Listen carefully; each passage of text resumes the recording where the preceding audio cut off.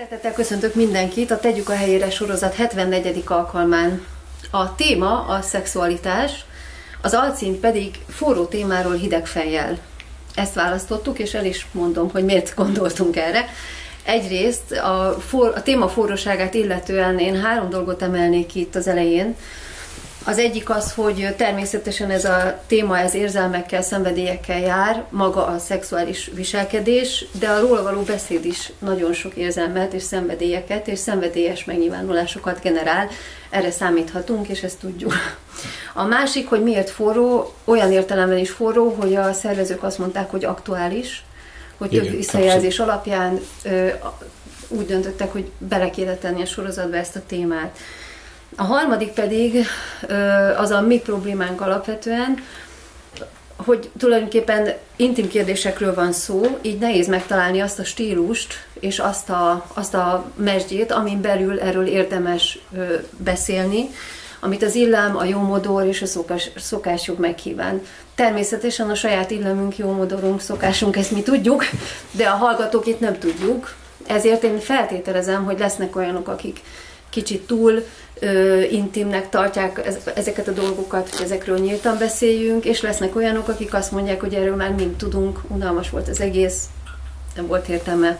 De minden esetre megértést kérünk, ilyen környezetben nem face-to-face, hanem egy nyílt megbeszélésnél ezt nehéz megtalálni, ezt a stílust. A hideg fejjel, az pedig a koncepciónk, ugyanis maga a szexualitás az egy nagy téma, és úgy gondoltuk, hogy akkor ezt feldaraboljuk. És ma estére az a darab esett, hogy akkor itt a beszélgetés célja az lenne, hogy egy áttekintő kép alakuljon ki általánosságban a keresztényekről, a szexualitással kapcsolatos gondolataikról, tehát hogy mi él a fejükben, valamint a viselkedés szintjén megjelenő tetteikről. Ezt most úgy próbáljuk megragadni, azt a metódust választottuk, úgy tudom, hogy egyetértésben, igen, hogy a Budapesti Autonóm Gyülekezet jelenlévő vezetőit kérdezném arról, hogy hosszú keresztény életük során mit tapasztaltak a szexualitás kérdésével kapcsolatban a gyülekezetekben, konferenciákon, előadásokon, személyes beszélgetéseken, továbbképzéseken, stb. Tehát amikben részt vettetek, gondolom, hogy ezek előfordultak. Mibe futottatok bele? Nyilván ez valamilyen szinten reprezentatív, valamilyen szinten nem, de hát most ez van, tehát ez a témánk. És tehát az a célunk tehát, hogy tárgyilagosan kitegyük az asztalra azt, ami a ti tapasztalatotok, ami a ti fejetekben és a múltatokból így átszűrődik, és ezért a hallgatóktól is ezt a tárgyilagos attitűdöt kérném, hogy akkor egy kis türelemmel állítsuk meg a témát, ne keressünk probléma megoldásokat, ne keressünk okokozatot, ne viszonyuljunk hozzá személyesen, tetszik, nem így gondolom, hanem csak nézzük meg, hogy a tapasztalat alapján, a tiétek alapján mi áll az asztalon. Én abban bízom, hogy ennek haszna lesz, hogy ennek van értelme, és hogy ez segítség lesz a téma feldolgozásában. Úgyhogy akkor szerintem kezdjük is el, beszélgető társaimat szeretném bemutatni, Görbic Tamás, Forris Attila és Piszter Ervin, én pedig Bojki Krisztina vagyok. Én fogom feltenni a kérdéseket, legalábbis az elején, menetrend szerint, aztán meglátjuk, mi alakul. Több csoportra osztottuk a kérdéseket, meglátjuk, hogy mire lesz idő. Az első kérdéscsoport tulajdonképpen arra vonatkozik, hogy külön ezzel a témával mi kerül a szemetek elé. Tehát például fordulnak-e hozzátok keresztények, vagy fordultak-e régebben szexuális jellegű problémákkal, vagy nagyobb jellegű problémák tárgyalásakor, tehát mondjuk egy vállás, vagy házassági krízis során előkerülnek-e ilyen problémák? Kifejezetten szexuális problémák, ez a témánk. Hát ha én kezdhetem a válaszadást, akkor én azt mondanám, hogy kifejezetten szexuális problémával nagyon kevesen fordultak, úgyhogy kimondottan azért jöttek, hogy mondjuk nem jó a házas életünk, vagy nem működik a kapcsolatban a szexuális terület. Sokkal inkább az a tapasztalatom, hogy a velük való beszélgetés, most akár az egyénre, akár egy házaspárra gondolunk, közben derült ki, hogy a háttérben nem kicsit a szexuális probléma, vagy a szexuális feszültség áll, mondjuk egy problémában.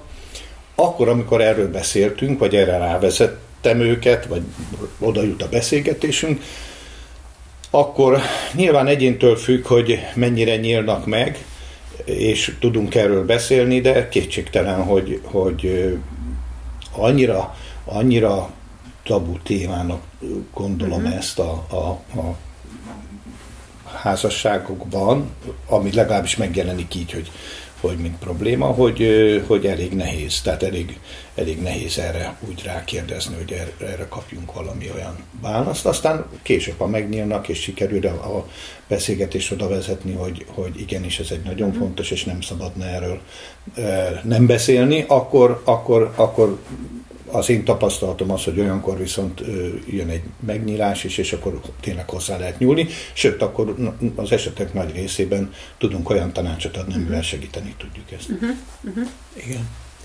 Hát csatlakoznék Ervinhez, tehát hogy arányait tekintve nagyon kevés konkrét megkeresés érkezik ebben a témában, bár ez tényleg így van, hogy egy adott probléma feltárása kapcsán előbb-utóbb azért csak előkerülnek ezek a kérdések. Tehát nem kizárt, és van rá példa, amikor valaki konkrétan ilyen kérdéssel keres meg bennünket, de lehet érezni azt, hogy van egy elképesztő nagy szemérmesség a téma körül, hogy van egyfajta szégyen, ami ehhez a témához kapcsolódik, és még az is kiderül egyébként, mert most ugye mint pásztorok vagyunk itt, pásztori minőségben veszünk részt ebben a beszélgetésben, hogy az egy dolog, hogy ahhoz is kell egy bizalom, hogy valaki a pásztorával erről a témáról beszéljen, de sokszor az is kiderül, hogy keresztények között még a barátságok szintjén sincs meg az a közeg, ahol erről őszintén tudnának beszélni. Tehát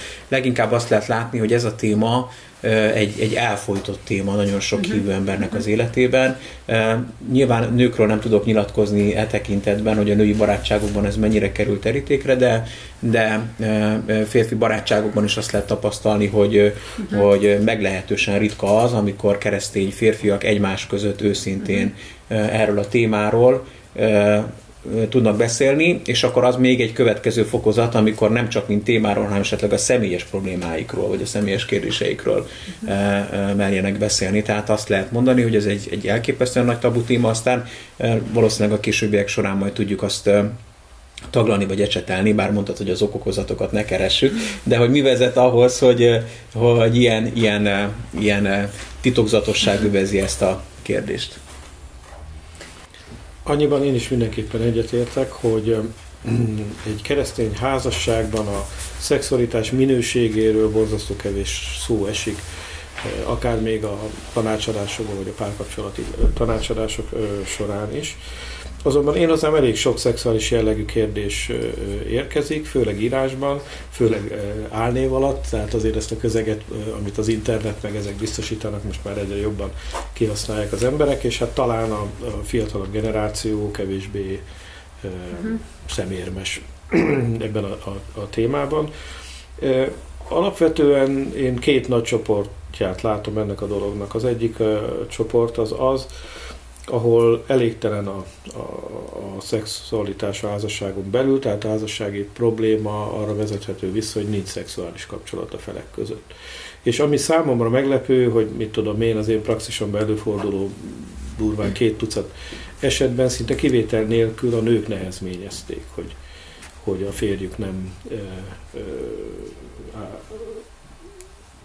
kezdeményez, vagy ha ők kezdeményeznek, akkor tehát ők érezték elégtelennek a szexualitás mennyiségét. Ez azért furcsa talán, mert az ember azt gondolná, és talán ez a világi sztereotípia, hogy ez inkább fordítva van, hogy a nőnek van mindig fejfájása.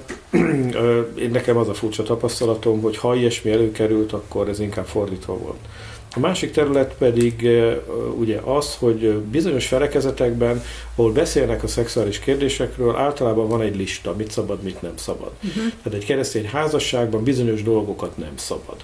orális szexet. Nem szabad, mit tudom én, kézzel kielégíteni a másikat. Nem szabad segédeszközt használni. Nem szabad, ez mind hedonizmus, mind bujaság, mind még a házasságon belül is bűnnek számító dolog, és akkor még lehetne hosszasan sorolni, hogy mi van ezen a tiltólistán rajta. És általában kétféle kérdést szoktam kapni. Az egyik olyanok, akik készülnek a házasságra, és megkérdezik, hogy ezt tényleg nem szabad. Vagy fiatalok, akik ugye ismerkednek, és azt mondják, hogy most meddig mehetünk el. Mi számít paráznaságnak, és mi nem számít paráznaságnak. Illetve a felemásigából érkeznek nagyon sok olyan kérdés, amikor ugye az egyik fél világi, és hát világias igényei vannak ebben az értelemben, és a másik fél, ezek viszont jellemzően inkább hölgyek, kérdezi, hogy most, ha a férjének ilyen és ilyen igénye van, ő most ezt mennyire kell köteles, kénytelen kiszolgálni, hogy hát most akkor Isten előtt ő most hogyan tud jó lelkiismerettel megállni, ha ezekbe a dolgokba belemegy, vagy ha nem megy bele. Ez egy nagyon érdekes téma, és szerintem rá is kell térnünk, csak még egy kérdés előtte, hogy akik viszont hozzátok fordulnak, akár ezek szerint anonim módon, tehát van erre mód, hogy internet levélben, vagy e-mailben, vagy nem tudom én, vagy oda csúsztatott levélek, vagy nem tudom mi szokott történni a küszöb alatt, de hogy akik hozzátok fordulnak, és találkoztok a problémával, érzésetek szerint mennyi idő telik el a probléma masszív megjelenése és a segítségkérés között?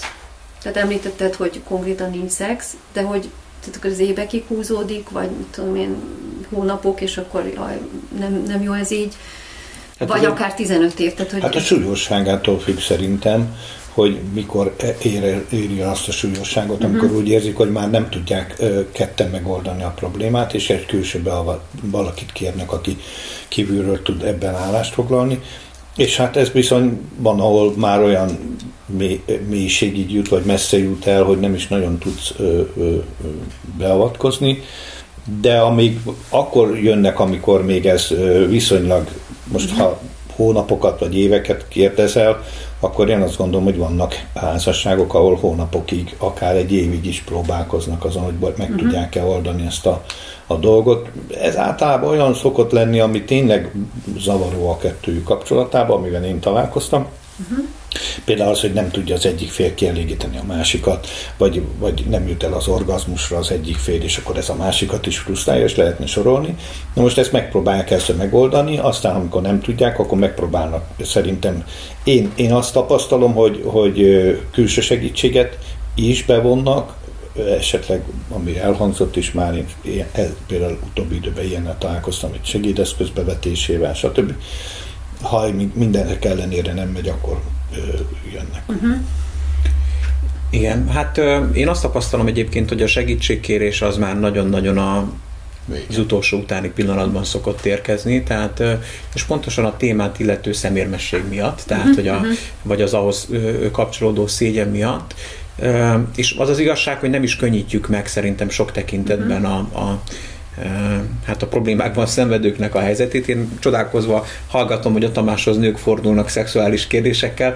Én ugye, hogyha ha ilyen dologgal állok szembe, akkor inkább ugye a feleségemmel szoktam őket irányítani. Nyilván tudom, hogy a Tamás is megteszi ezt, és egy adalékot csak elmondanék, hogy az utóbbi időben különösen sok visszajelzés érkezik arról, hogy amikor az ifjúsági alkalmakon van egy imaszolgálatunk, ugye, ahol nagyon sok hölgy is részt vesz az imaszolgálatban, tehát nem azt a koncepciót követjük, hogy a gyülekezet vezetői, akik csak imádkozhatnak, akikhez lehet segítségét fordulni, tehát kifejezetten a női imaszolgálatosaink részéről érkezik az a visszajelzés, hogy rengeteg fiatal hölgy, lány keresi meg őket ilyen problémákkal.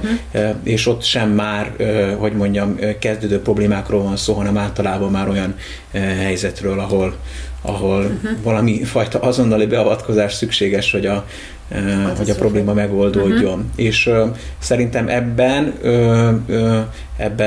ebben elmaradottak vagyunk, tehát prevencióról, megelőzésről még kevésbé lehet beszélni, hiszen pont nem ezek azok a témák, amiket rendszeresen a pulpitusról tárgyalunk.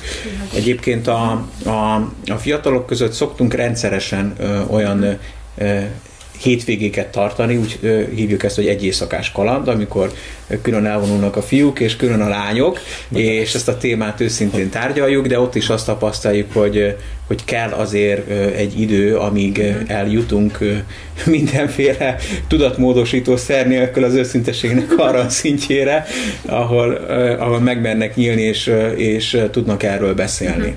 Tehát az az igazság, hogy biztos a világban is szemérmesek az emberek tekintetben, valamilyen szinten. Világi statisztikát ismerek, ott 6-8 év, mire egy házassági probléma, egy komolyabb házassági probléma. Igen, tehát hogy biztos, hogy ott is nehezebb ezt a témát kibeszélni, de ugye az egyházon belül van sokkal inkább egy megfelelési kényszer mindenkiben, hogy milyen képet kell mutatnom magamról, különösen, hogyha ezeken a területeken valaki problémával küzd, kísértéssel küzd, ne adj Isten, egy bűnben él, borzasztó nehéz megnyílni és őszintének lenni, és valahogy szerintem az egy megoldás lenne, de majd erről beszélünk, hogy segítsük abban az embereket, hogy merjenek világosságra jönni, hogy megtalálják azokat a csatornákat, ahol erről őszintén tudnak kommunikálni.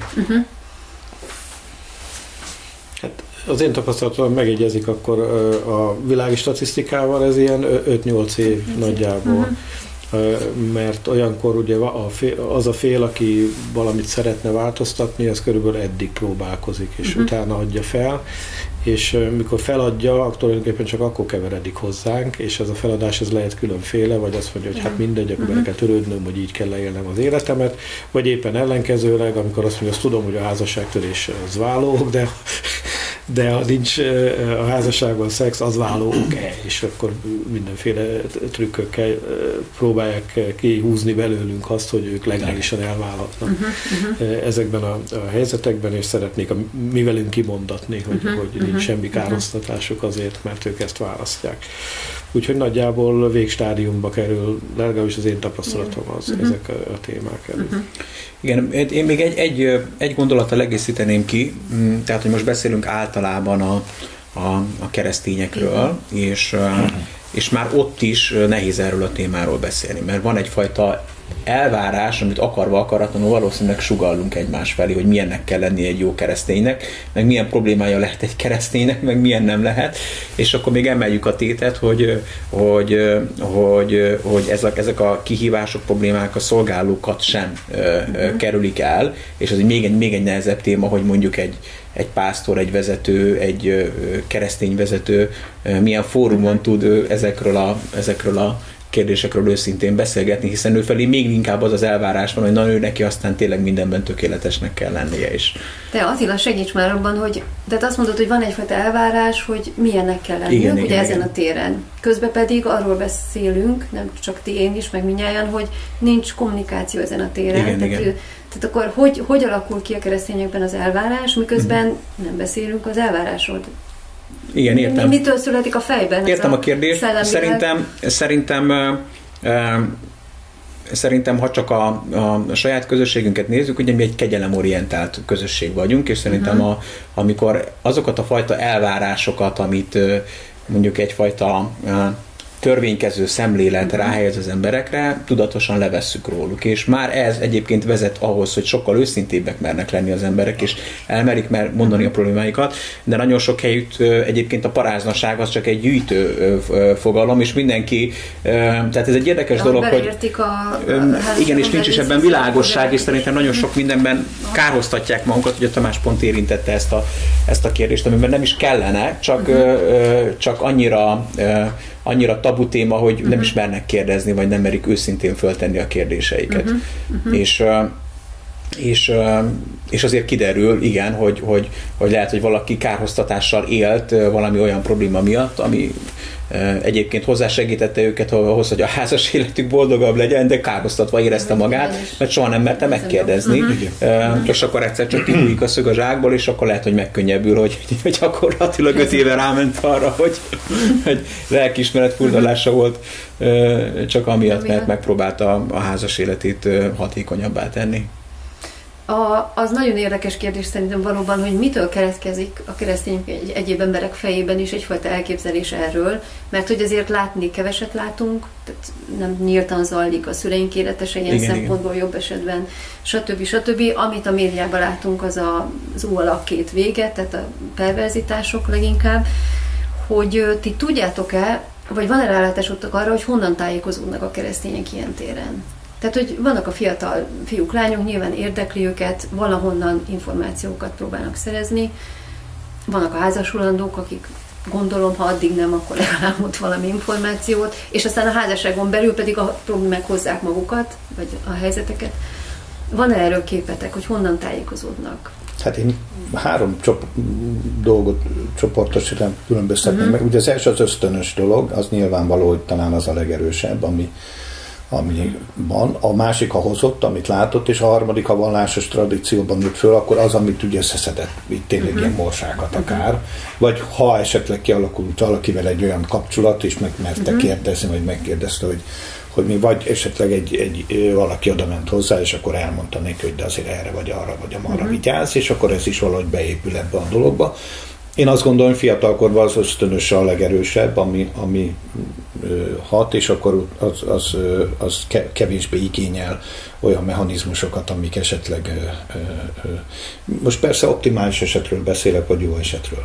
Viszont amikor baj van, az előző kérdéshez is azt akartam, hogy ez ugyanúgy van, mint az orvosnál. A férfiak, egyébként a Tamásnak egy kicsit megindokolva, a férfiak orvoshoz is sokkal később fordulnak, tehát sokkal haladottabb panaszoknál fordulnak, és ha ez még egy urológiai, vagy egy olyan intimebb dolog, akkor szinte sose, vagy még akkor se, és én azt gondolom, hogy ez a terület, ez még ennél sokkal inkább olyan terület, amit a férfiak nagyon nehezen, a hölgyek sem rohannak, hogy most akkor... És én ebben látom, hogy például fiatalkorban talán ez jobban működik, jobban megy, nincsenek akadályok, talán jobban meg is tudják beszélni, ha megbeszélik, és ahogy idősödnek, úgy jönnek elő azok a problémák, hogy amik hát előjöhetnek egy házasságban. És ha ők ezt nem kezelik, például én is találkoztam olyan, aki azt mondta, hogy ő beletörődött, 40 nem tudom hány évesen, hogy ez most már így lesz, mert a felesége túljutott a változó koron, és nem akar semmit, és akkor ő már tehát én inkább ilyennel találkoztam, és akkor ő beletörődött, hogy ő szereti a feleségét, szereti a gyerekeit, hát akkor ez van. Most az majd nyilván kérdés lesz, hogy akkor bejönnek a devianciák, vagy bejöhetnek olyan dolgok, mert hát valahol. Tehát én ezt így látom, hogy körülbelül ez a 3 tényező hathat a vallási ismeretek, mondjuk így, az ösztönös és a otthon látott, vagy az otthon tapasztalt. Mert azért mondod, hogy intimen csináljuk, ez igaz, de mégis amikor egy férj-feleség szerint, én is megölelem naponta többször a feleségem. Nyilván az nem egy erotikus ölelés, hanem sok, de látják a gyerekek, hogy van egy ilyen bizalmi dolog, és egy intim dolog, és ez jól hathat rájuk, tehát egy motiváló lehet arra, hogy esetleg ebben is legyen valami, jó esetben megkérdezik. Vannak egyébként erre kifejezett konferenciák, vagy te említetted ezt a Single Cross Weekend, vagy nem tudom én, talán ez a neve, pontosan én nem. Tehát, hogy vannak olyan helyzetek, amikor kifejezetten ezekről lehet hallani. Hát ugye a fiataloknál létrehoztuk ezt a fórumot, ezt a rendszeresen ismétlődő egy éjszakás kalandnévre hallgató. Nyugodt vagy ez kapcsán, tehát hogy gyakorlatilag, hogyha nálad megjelennek a fiatalok, és akkor és aztán egyszer csak arra kerül sor, hogy megszeretik egymást valaki, házasodnak, akkor te ilyen téren nyugodsz felőlük, tehát hogy kihasználják, hát nem úgy értem, hogy eljutott egy olyan mennyiségű információ. Igen, értem, amit szerintem lehetne fokozni a csapás számot, abszolút, és egyébként így van, és rendszeresen megkeresnek. Tehát most egyébként, most kéne mondanom a pontos dátumot, hogy mikor lesz legközelebb ilyen, de most áprilisban lesz egy következő ilyen hétvége, és mi is éreztük már a szükségét, meg annyi ilyen problémával találtak meg bennünket, illetve kifejezetten a fiatalok kérték. Tehát most mondok egy példát, valaki megkeresett, és elmondta, hogy azért lenne szüksége erre, hogy egyáltalán egy ilyen keresztény közösségbe beszéljen erről, mert érzi azt a nyomást, ami a világ részéről nehezedik rá. És ő mondjuk a maga kis középiskolai osztályába egyedül érzi magát, és úgy érzi, hogy a többségi hozzáállás, vélemény olyan szinten bedarálja, hogy már nem tud ellenállni, és akkor is beadja a derekát.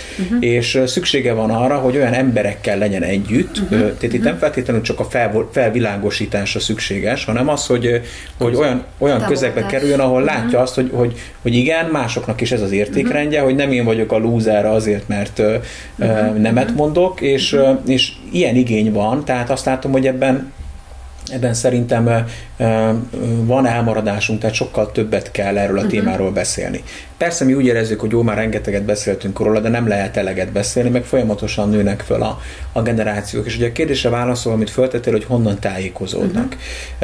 Én azt gondolom, hogy az a mennyiségű információ, amit a világi média rázúdít, akár a fiatalokra, de most akár az idősekre ebben a témában, az hát nem tudom, a végtelen szerese annak, amit keresztény fórumokon hallanak. Tehát szerintem mindenképpen kellene erről többet beszélni. Annál is inkább, mert a világ valahogy úgy van berendezkedve most különösen, hogy ez egy központi téma. Tehát, hogy valaki úgy fogalmazta meg, talán pont most legutóbb a Kitlájton, hogy a világban mindenek körül forog.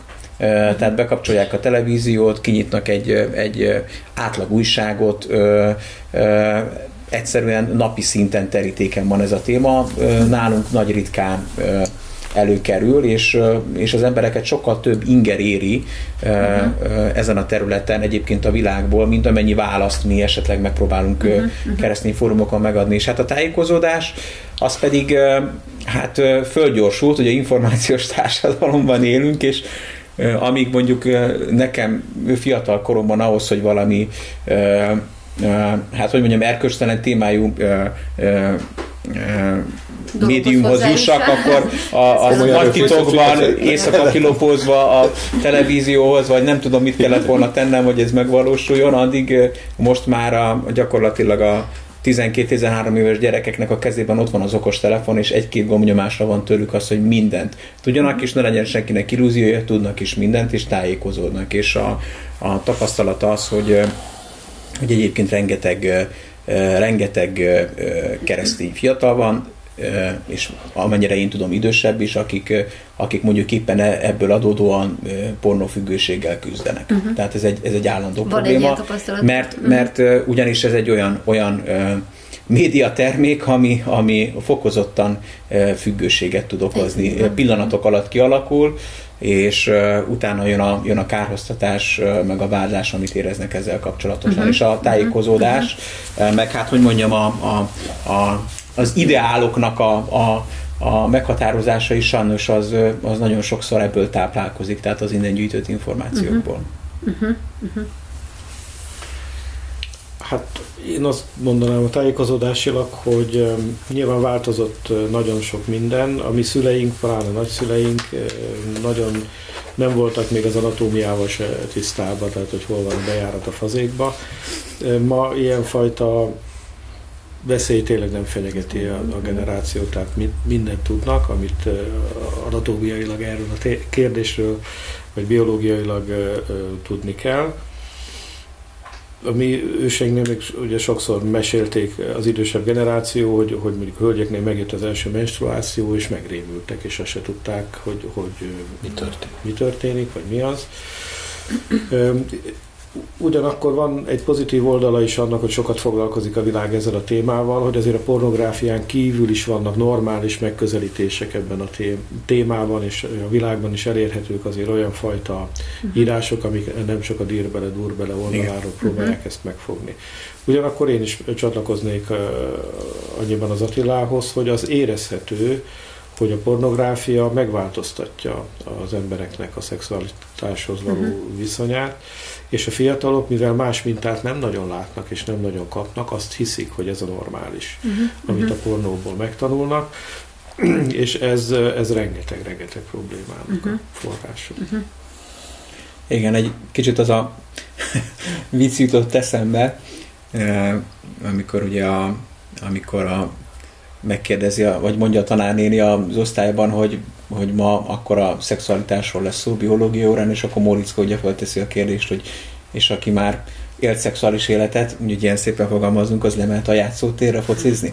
Tehát, hogy sokkal előrébb tartanak a begyűjtött információból, és akkor eszembe jut, amikor az esküvőnk előtt a nagypapámat kikísértem, megboldogult szeretett nagypapámat a vonathoz, és akkor ő megpróbált még nekem egy szexuális felvilágosítást tartani néhány nappal az esküvő előtt, és aztán gyorsan, röviden zártam a témát.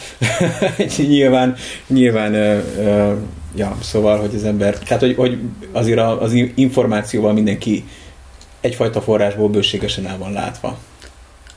Az érzésem, hogy nem tudom, hogy ezzel a hasonlattal mondhatom el, hogy az autóról, amit hajtunk, arról nagyon sokat tudnak a mai fiatalok, meg hát a felnőttek is, tehát elérhető számomra is meglepő információk vannak, pedig már lassan 50 éves leszek, de hogy ugye ezt hajtani kell, ezt vezetni kell, ez egy szövevényes, összetett kérdés, az, hogy mitől jó a szex például, vagy mitől működik, hogy erről nem tudom, hogy mennyit tudnak, és hogy egyszerűen van-e idejük erről tudást szerezni, mert hogyha bekerülnek tényleg egy ilyen pornó nézési valamibe, vagy már rögtön használják, akkor hát elég kevés lehetőségük van arra, hogy finomabb hangolású kérdésekben tájékozódjanak.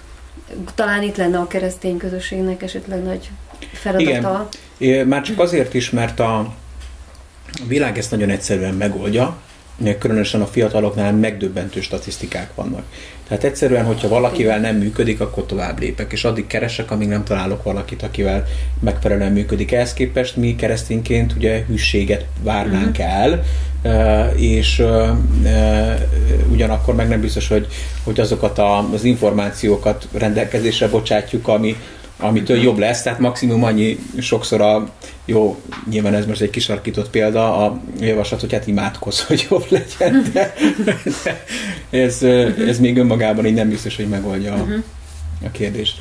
Egyébként a tudatosság ilyen téren milyen, vagy mekkora, hogy tehát az él az emberek fejében, hogyha jó a szex, akkor szeretnek engem, ha nem jó a szex, akkor nem szeretnek engem, vagy ezeket szét tudják választani, a szerelem, szeretet, szex, tudom én, erotika, stb. Dolgokat, hogy igen, ez most nem működik, de attól én még szeretlek, most nincs olyan életszakasz, tehát, hogy vagy akkor ez így összemosódik az egész, hogy a probléma van, akkor kész, vége mindennek. Hát az intelligencia kérdése is, hogy mennyire tudja szétválasztani, mert van, aki igen. Tehát én találkoztam olyannal, aki szét tudta választani, és mondta, hogy például nagyon szereti a párját, de nem tud vele megfelelő szexuális kapcsolatot létrehozni, és ezért viszont bejött egy nagyon komoly probléma, hogy például szeretővel éli azt a fajta szexualitást, ami őt is kielégíti, és ez egy rettenetesen egy keresztény hívő ember számára ez maga a meghasonlás, maga a borzalom. Ő maga nagyon jól tudja, hogy ez tarthatatlan, hiszen ezért fordult ezzel a problémával oda. És igen, én azt gondolom, hogy tehát az én személyes életemben is a szexuális felvilágosítást hívő, elkötelezett, abszolút istenfélő hívő szüleimtől semmit nem kaptam. Tehát én mindent, ami hát azért már régebben volt, hogy mikor kezdtem ezt a műfajt, mindent a világból, és mindent a saját tapasztalataim alapján. Legfeljebb annyi volt, hogy testvérek egymás között megbeszéltünk valami huncutságot, vagy nem tudom mit, de egyébként maga olyan, hogy az a közösség valamilyen szinten is adott volna támpontot, vagy a szüleim adtak volna támpontot, olyan szintű szemérmesség burkolt ezt az egész telet, hogy elképzelhetetlen. Megmondom őszintén, én is vártam el. Tehát és a magunk részéről, hát ugye nekem 5 lányom van, nálunk már inkább az Ibolya azért próbálta azt, illetve hát én férfi szemmel próbáltam elhelyezni a lányoknál, hogy azért ne felejtsék el, hogy a fiúk azt csak azt akarják, stb. Tehát a magam módján. Az evangéliumot elvitt. Mert a fiúk csak ezt akarják? Hát abszolút. Tehát most nem egy olyan kapcsolatra gondolok, amiből tényleg házasság vagy kialakul, hanem az, amikor arról van szó, hogy megpróbálják megszerezni a nőt, és én ilyen voltam, tehát én ezt tudtam elmondani nekik, hogy nehogy azt higgyétek, hogy a szép dumák mögött nem az van, hogy csak a testetek kell neki, semmi más. De mindegy. Tehát, szép lányaid vannak mellesleg, tehát ez így jogos is valószínű. Köszönöm, de igen, pláne amikor tényleg abban a korban voltak, akkor ugye abszolút látszott az, hogy körülveszik őket, és nyilvánvaló, hogy 10 fiú közül nem lesz 10 férje, nem csak ez. Na mindegy. Tehát visszatérve, tehát valamilyen szinten, de én is, ha az előző kérdésre a Tatilánk tetti föl válaszolnék, akkor én abszolút deficitet érzek abban, hogy felkészítettem a gyerekeimet úgy igazából arra, hogy házasságban éljenek, és hogy hogyan éljék a szexualitásukat. Egyébként a szülők, a tapasztalataitok szerint a keresztény szülők beszélgetnek erről a gyerekekkel jobban. Mondjuk a generációs különbség talán abból is adódik, hogy azért 40-50 évvel ezelőtt nem voltak ekkora elvárások a szexualitással kapcsolatban sem, igen, egy házasságra nézve. Tehát boldog volt, nem volt boldog, lesz valami. Most elég nagy elvárások vannak, tehát ezen a téren mindenki maximálisat akar, jogosan és helyesen, de hogy a szülők, tehát mostanság a szülők beszélgetnek a gyerekekkel erről. Vagy ezt így rátok hagyják, hogy majd csak ott az egy éjszakás kalandon megszólulja, amit Igen.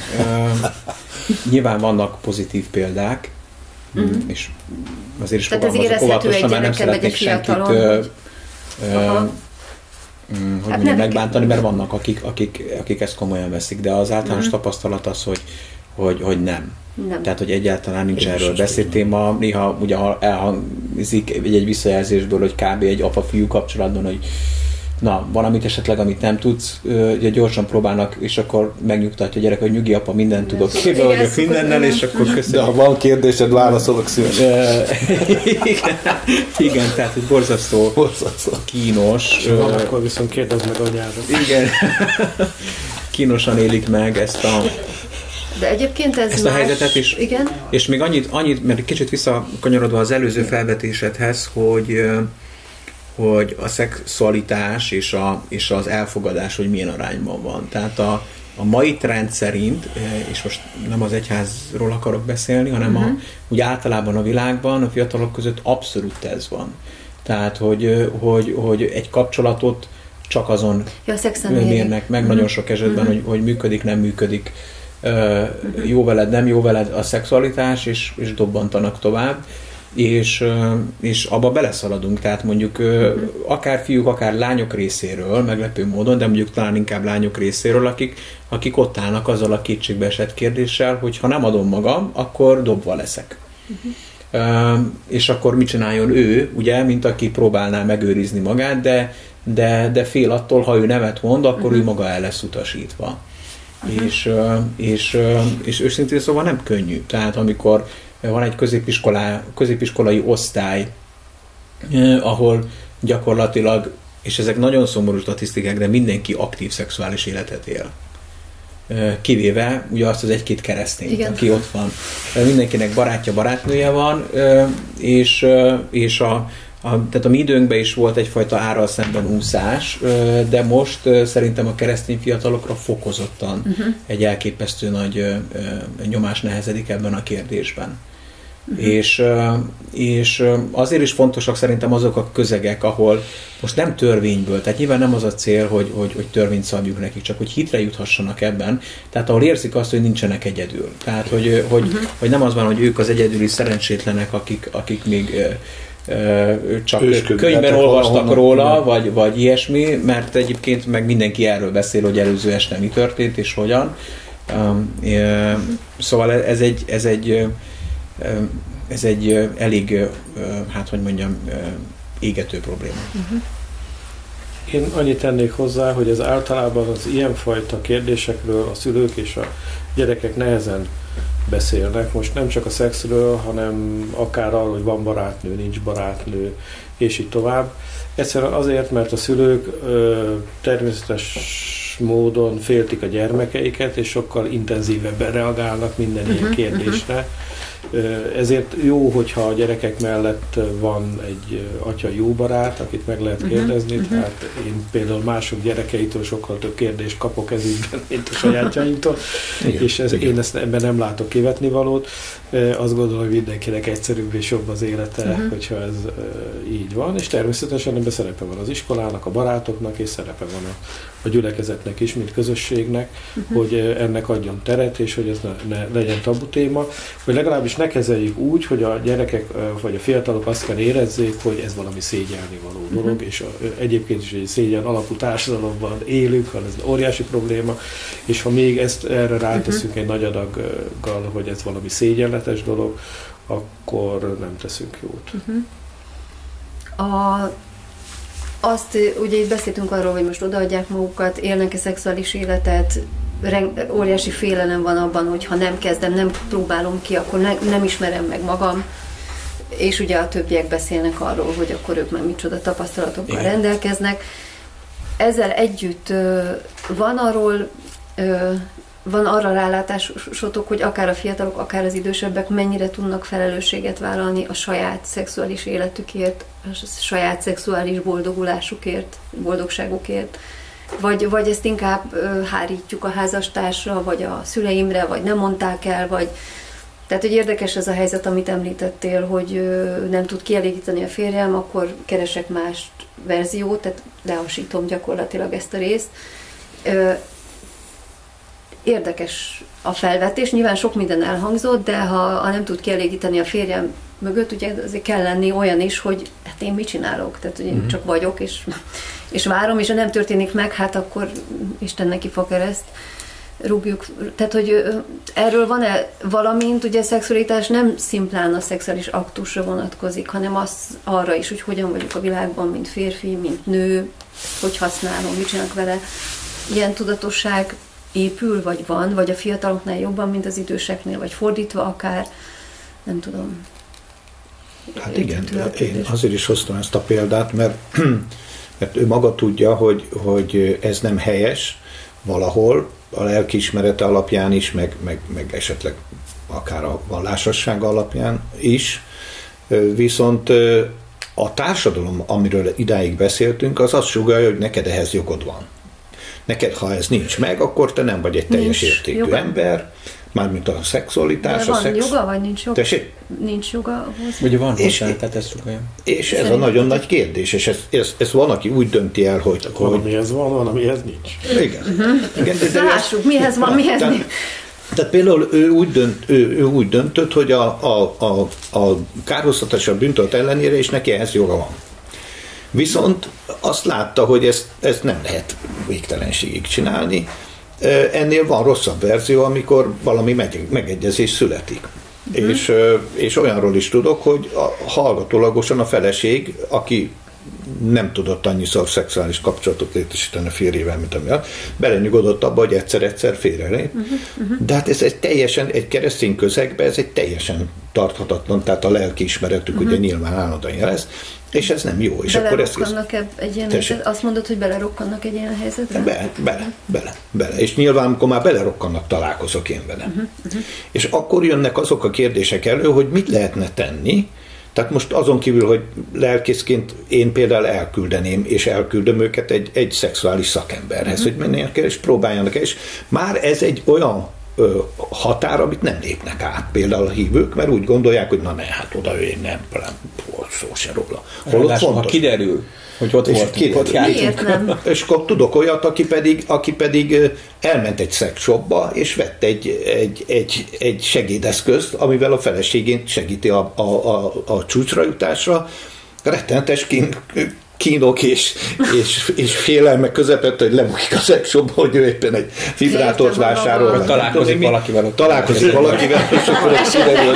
Hát, igen, és az oldódott meg, és az hangzott el, hogy higgye el, mondta neki ott nagy jó lelkűen az eladó, hogy rengeteg, ez egy középkorú férfi, rengetegen jönnek pontosan ugyanezzel a problémával, és egyáltalán nem olyanok jönnek, akik most a teljes perverziójukat akarják kiírni, hanem olyanok, akik egy nagyon valóságos, egy nagyon szükségszerű problémára keresnek egy legitim megoldást, és én csak támogatni tudok egy ilyet, szembe azzal, hogy azt mondja a feleség hallgatólagos, hogy nem veszek tudomást, hogy egy hónapban egyszer-kétszer elmegy, és mit tudom én, prostituáltal van, elképzelhetetlen és szörnyű. Tehát aki megoldást akar keresni, azt én személyesen nagyon-nagyon támogatom, hogy találjunk olyan megoldást, ami esetleg feszegeti a keresztény etika, vagy ebben a témában kialakult keresztény etika határait, viszont segít egy párnak, hogy meg tudjanak maradni házasságban is, és ne bűntudattal éljék le az életüket. Nem lehet házasságot törni bűntudat nélkül. Az kizárt dolog egy hívő embernél, ez nem létezik. Igen, sőt, még világinál is így. Azzal egészíteném még ki ennek a problémának a tárgyalását, hogy nagyon sok kereszténynek valami miatt a fejében az él, hogy eleve a szexuális kívánság az egy bűnös kívánság. Tehát, hogy amit mondta, hogy nincs is jogom hozzá, holott van, tehát, hogy, és azért azzal is számolnunk kell, hogyha valaki nem eszik, akkor nyilván az meg fog rajta látszani. Ugyanígy akár férfiak, akár nők esetében, hogyha nincs egy megfelelő szexuális életük, és nyilván mindenkinek az étvágya más és más, az igenis kihat a működésükre, az élet egyéb területein is. És akkor itt lehetne hozni rengeteg világi viccet, meg minden egyebet, hogy milyen problémák merülnek föl, akkor, hogyha valakinek az életében ez nincsen rendben. De mégis, amikor ez problémaként merül föl, mondjuk egy keresztény házasságban, akkor ez van, ahol úgy van apostrofálva, hogy igen, hát gyakorlatilag neked az a problémát, hogy a bűnös kívánságaid kvázi nincsenek kielégítve. És mondjuk egy orvosi ló esetét idehozva név nélkül, tehát volt olyan eset, amikor valaki arról számolt be, hogy igen, gyakorlatilag a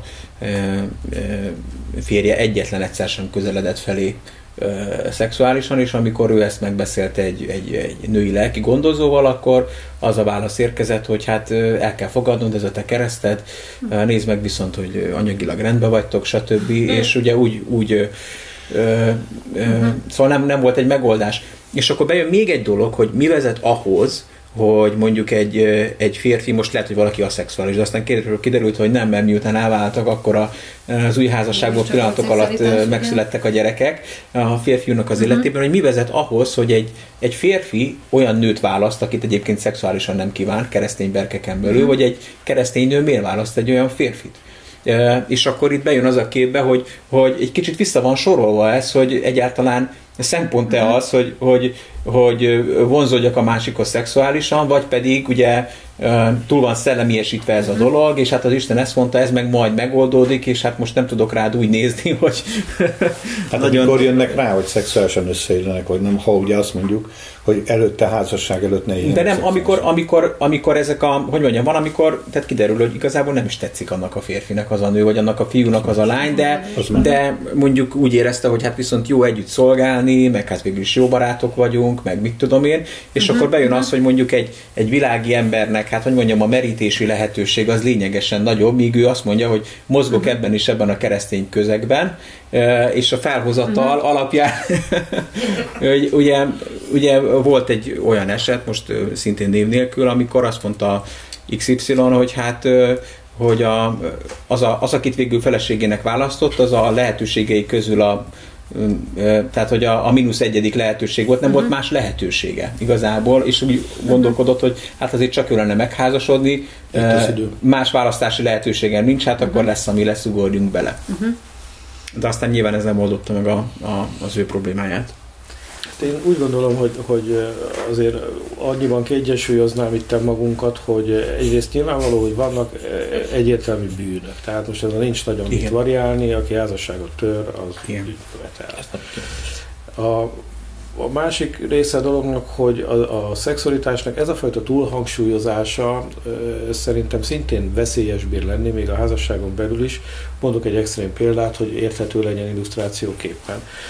Házasok vagyunk, az Úr tartsa távol mindenkitől az ilyen helyzeteket, de az egyik fél valamilyen baleset, betegség, egyéb folytán nem lesz alkalmas arra, hogy házasságéletet éljen. Akkor most mi a megoldás? Akkor most ezzel felszabadít engem arra, hogy az egyébként létező szexuális kívánságaimat most ilyen-olyan csatornákon vezessem le, vagy mondjam azt, hogy ez válók, és akkor innentől fogva old meg a problémáidat, ahogy akarod. Én szerintem nem. Tehát nyilvánvalóan a házastársi hűség, a másiknak a szeretete sokkal többről szól, amiben a szex egy rész, és én nem is szeretném csak a szexre redukálni, inkább a gyengétséget fogalmaznám meg, hiszen nagyon sokszor éppen az, hogy az érintés, az ölelés, a másik iránti szeretetnek a kifejeződése, és én azt tudom mindenkinek mondani, és ez a tapasztalatom személyesen is, lelkészként is, hogy az, amit ugye a világ hazudik, hogy az észbontó szex az onnan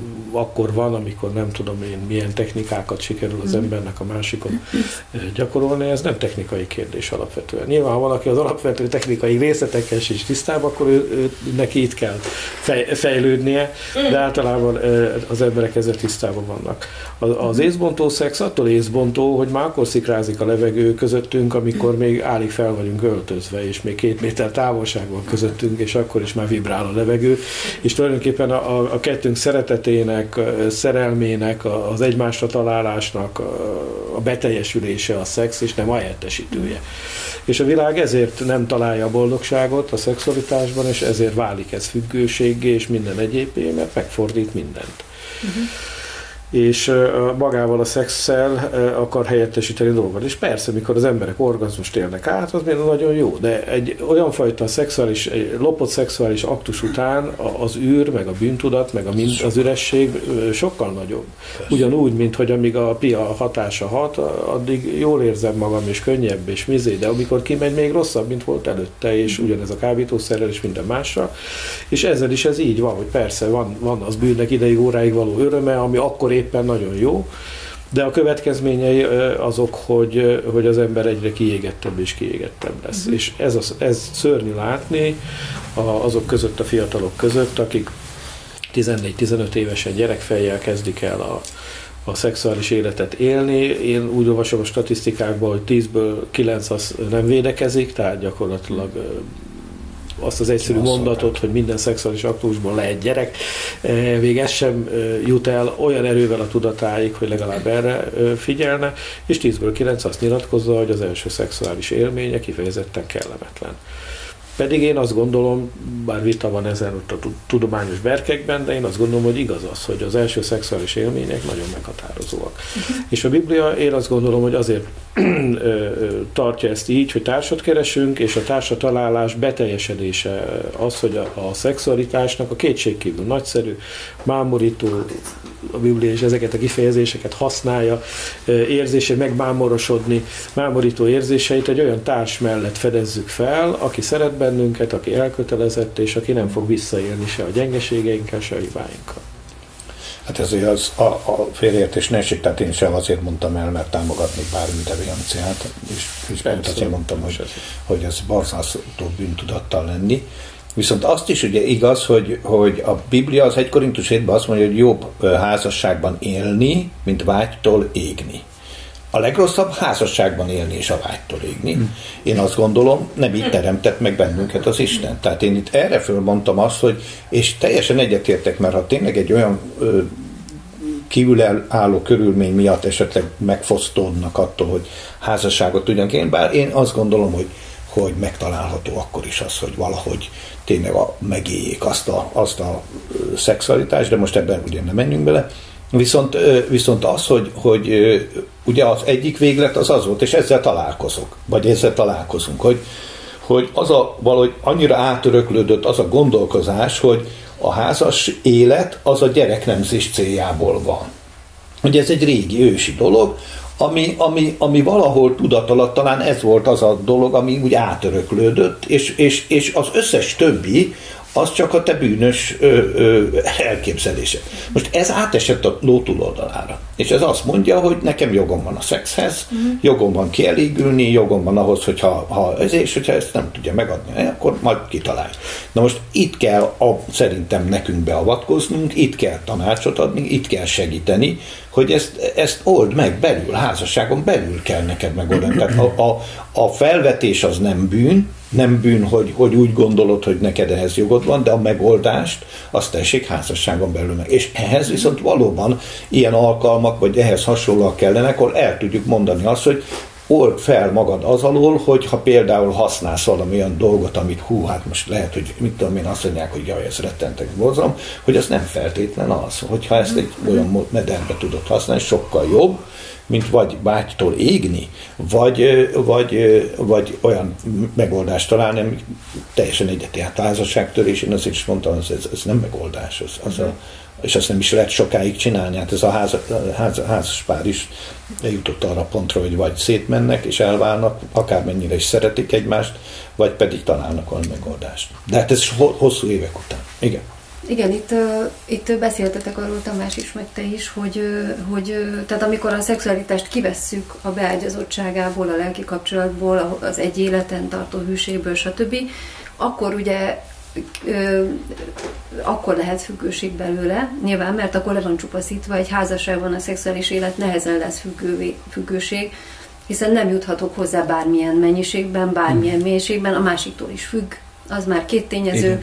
És mindenki rettenetesen bonyolult, tehát az nagyon sok tényező, és gyerekek vannak, és az élet van, tehát egy sokkal komplexebb tematika lesz belőle, és ezért sokkal nagyobb művészet megélni egy házasságban, mondjuk például ezt, vagy egyáltalán működtetni.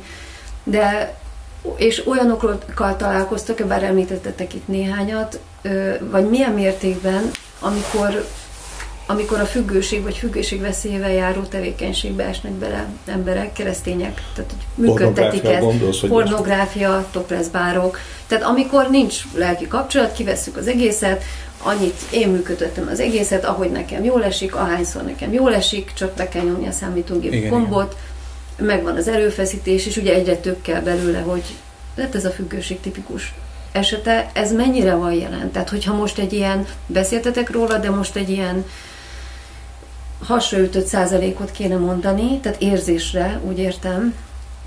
Tehát, hogy mondjuk a fiataljaink, amíg meg nem házasodnak, nagy része beleesik ebbe, kipróbálgatja, aztán hál' Istennek kijön belőle, vagy azért nem annyira van erről valami. Ha nincs, szerintem nem feltétlenül kell sajnos ebben a kérdésben szétválasztani a fiatalokat a középkorosztálytól, igen, tehát hogy szegény, de járjon a rúd.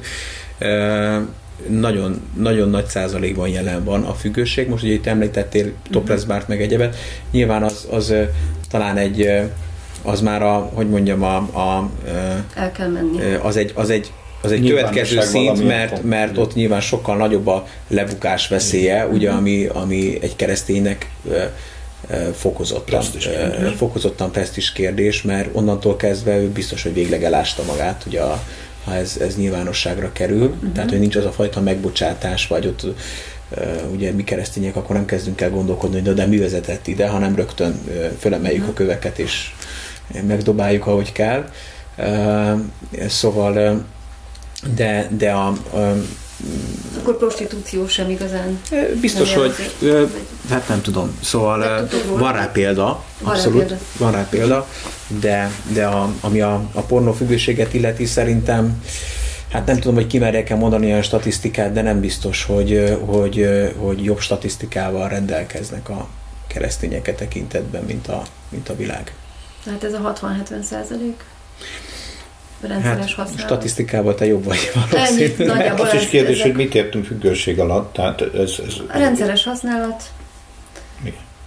Tehát az a szükséget jelenti. Mert az, hogy rátéved valaki, és túllép rajta, ezt nem nevezném annak nevezném, igen, hogyha már nem bír annélkül meglenni, és rendszeresen megy, és sajnos én is azt gondolom, hogy ezt nem hiszem, hogy túl sokkal jobb a keresztények statisztikája a világinál. Talán. Nem én különbséget tennék a kíváncsiság meg a függőség között. Tehát az ifjúságot inkább a kíváncsiság vezérli azért alapvetően, és ugyanígy a drogot is kipróbálják, a dohányt is kipróbálják, a nem tudom mi, a piálás is kipróbálják, de nem lesznek feltétlenül függők. Én addiktológusokkal beszélgettem, azt mondták, hogy 10 fiatalból, aki kipróbálja a drogot, 1 lesz függő. És az is csak azért, mert már a lelki függőségnek a problematikája ott van, és valamilyen lelki függőségre találó megoldást ebben a dologban, tehát valami, amit nem tud feldolgozni, azt leplezi el, vagy fedi el ezzel a problémával. Ugye ez igaz szerintem a pornográfiára is.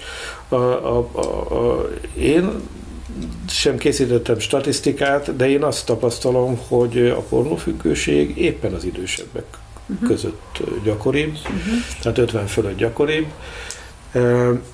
Talán éppen azért, mert az aktív szexuális élet mint olyan nem olyan intenzív, vagy nem annyira izgalmas, nem tudom, fogalmam sincs mi ennek az oka, csak a tapasztalatomat tudom mondani, és itt is azt gondolom, hogy elsősorban nem is annyira a szex, hanem a virtualitás az, ami függőségbe viszi az embereket. Ez, amit mondasz, hogy én irányítok. Tehát az történik, amit én szeretnék. Én ugyanezt látom, hogy a legtöbb játékfüggő, pornófüggő is, és a legtöbb pornófüggő, aztán játékfüggő is. Mert egész egyszerűen, amikor én megyek a katonával, és lövöm az ellenséget hűvös halomra, akkor berúgom a gólt a játékba, ezekben a videójátékokba, és azt látni, hogy a fiataloknál ez egy életkori sajátosság, kipróbálják, érdekes, stb., de nem biztos, hogy beleragadnak. Aki idősebb korban ragad bele, annak sokkal nehezebb ebből kijönni, mert az valaminek a pótléka. Már nem érzem az erőt magamban, nem érzem a képességet magam, belefáradtam abba, hogy az állandó kihívásokkal szembenéznek, és egyszerűbb egy olyan boxba belemenni, egy olyan dobozba belemenni, ahol én irányítok, és az történik, amit én akarok, és nem teszem ki magam megalázásnak, olyan szituációknak, amikor nincs válaszom, nem tudom, hogy viselkedjek, és így tovább. Itt én irányítok, és az történik, amit én akarok. Nagyon felhasználóbarát ez az egész rendszer. Mondjuk, igen. Még annyi, hogy ez a fiataloknál, tehát most nyilván nem vitatkoznak velük, a Tamás meg teljesen jól érveltél ebben, hogy miért érinti jobban ez az idősebb korosztályt. És valahogy a fiataloknál ez annyira jellemző dolog egyébként, tehát hogy szerintem ők nincsenek is tisztában sokszor azzal, hogy függők, hanem mert annyira, hogy mondjam, tehát hogy most bocsánat, hogy ilyet mondok, de mondjuk világi társaságokban és most a világ alatt, ugye, mert régen, amikor még én voltam fiatal, a világ, azok a bulizós, azok a gonosz, mit tudom én, itt most átlag intelligens emberekről beszélünk, akinek nincs egy keresztény értékrendje, az gyakorlatilag egy szexuális aktus, az majdnem, hogy egy készfogásnak a szintjére degradálódott, tehát, hogy annyira normális, és sokszor a fiatalok nem is, hogy mondjam, nincsenek is azzal tisztában, hogy most ez függőség lenne. De egyébként nagyon sokaknak ez problémát jelent, de minden bizonnyal igaza van a Tamásnak, hogy nekik még talán hogy mondjam, kézenfekvőbb az, hogy hogyan kezeljék ezt a problémát, tehát hogy könnyen megtalálni a kiutat, hiszen nekik még ott van az a reménység, hogy de hogyha lesz egy boldog házasságom, akkor ez a probléma meg fog oldódni, akkor az már ad nekik egy erőt arra, hogy nemet mondjanak. Ugye 50 év fölött meg ott már ugye az esélytelenek nyugalmával marad az egyirányú utca, hogy hát már nekem más nem jut, és akkor ezért sokkal nehezebb nemet mondani. Tehát, hogy ez biztos, hogy így van. Az időnk elment közben. Egy kérdést tennék fel a végére, hogyha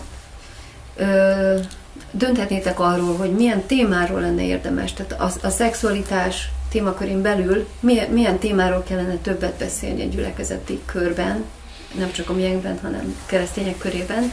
Van-e erre most válaszotok, vagy ezt jobban át kell gondolni? Ez egy nagy téma, de hogy ezen belül mi lenne az, amivel kezdenétek mondjuk? Hogyha indulna egy előadás sorozat, mi lenne az első cím? Hát én akkor a beágyazottságot mondanám. Tehát, hogy nagyon egyetértek azzal, hogy ne kezeljük ezt külön. A szeretet az nagyon sokrétű, és annak egy nagyon fontos része a szexualitás, és soha ne vegyük ki ebből a kontextusból, hanem mindig a szeretet irányítson, és hogyha ez egy harmonikus szexualitásban jelenik meg, és majd torkolik, és teljesedik be, akkor igazából én azt gondolom, hogy ez a teremtettségünkből fakadóan. Tehát a beágyazottságot tartom a legfontosabb. Hát ha nekem egy címet kéne adni, én azt mondanám, hogy hogyan lehetne jobb. Tehát, hogy egész egyszerűen ha sikerül egy közeget teremteni, egy fórumot teremteni arra, hogy lehessen őszintén beszélni arról, hogy ha nem jó, akkor hogyan lehet jó, és hogyha jó, hogyan lehet még jobb. Adott esetben megélni a szexualitást a házasságon belül, akkor ennek volna létjogosultság.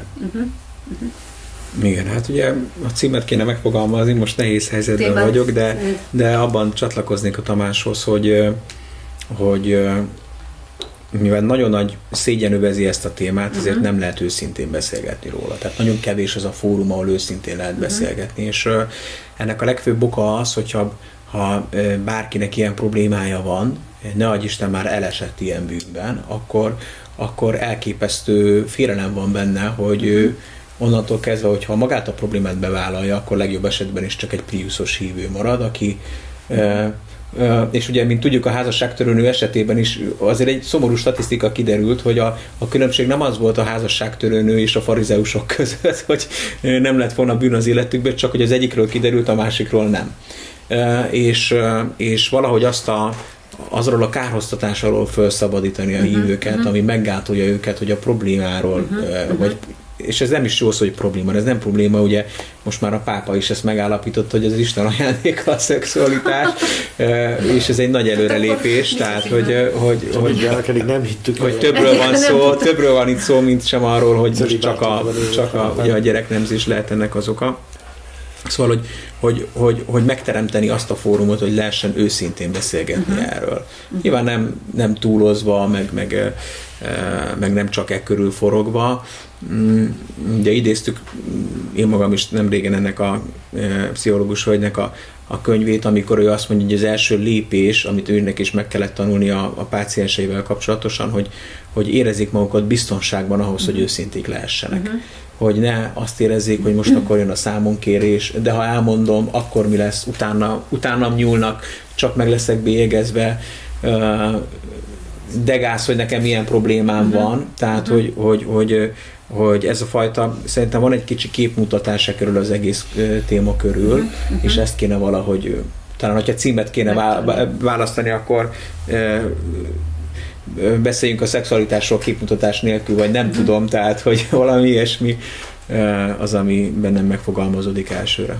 Én annyit azért hozzátennék, hogy azért azt is kihangsúlyoznám, hogy ha ezt jól csináljátok, és mind a kettőtök megelégedett, akkor ne nyúljatok semmihez hozzá, hanem ezt éljétek, mert arról is beszélnünk kell, hogy azért van jó minta. Így van, igen. Van jó minta is, és lehet, hogy az egyik minta a másiktól nagyon eltér, ha összehasonlítanám, de ha ők jól érzik magukat abban mind a két fél, és nem úgy érzi, hogy meg van erőszakolva, és nem úgy érzi, hogy most szívességtek, akkor viszont csináljátok így, és tartsatok ki ebben is, és menjetek el, mert igazságtalan lenne azokkal, akik viszont tényleg megtalálják az Úrban is, meg egymásban is azt a pontot, ahol tényleg jól érzik magukat, és azért ilyen is van, és lehet, hogy én se csináltam statisztikát, lehet, hogy ez sem kevés.